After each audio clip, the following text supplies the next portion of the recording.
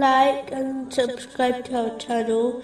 Leave your questions and feedback in the comments section. Enjoy the video.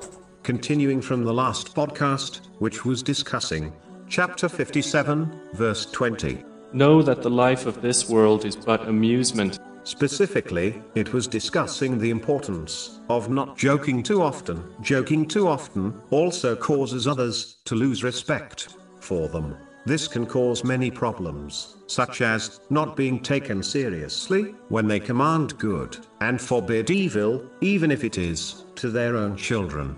Excessively joking often leads to enmity between people, as one can easily take things seriously, and because of it, relationships can become sour. There are countless relationships that have become fractured or broken from what started out as a joke. Many people have even become hurt, or worse, all because of a joke. In addition, when joking, one should avoid laughing loudly or full-mouthed, as this is disliked. In Islam, the Holy Prophets, peace and blessings be upon him, laugh was a smile.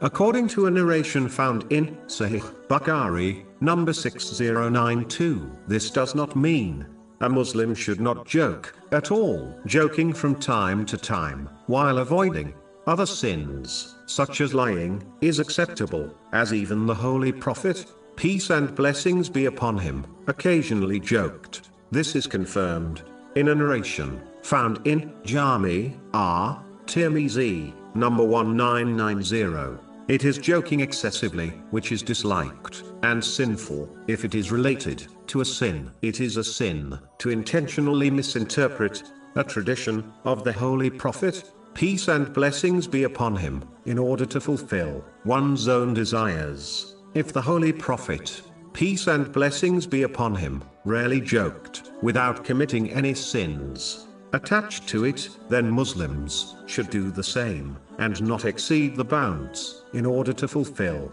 their own desires. In addition, there is a big difference between being cheerful with people, such as smiling, and joking excessively. Being cheerful is a blessing of Allah, the Exalted. This is confirmed in a narration found in Imam Bukhari's Adab al-Mufrad, number 301. Even smiling, to make others feel comfortable, is recorded as an act of charity.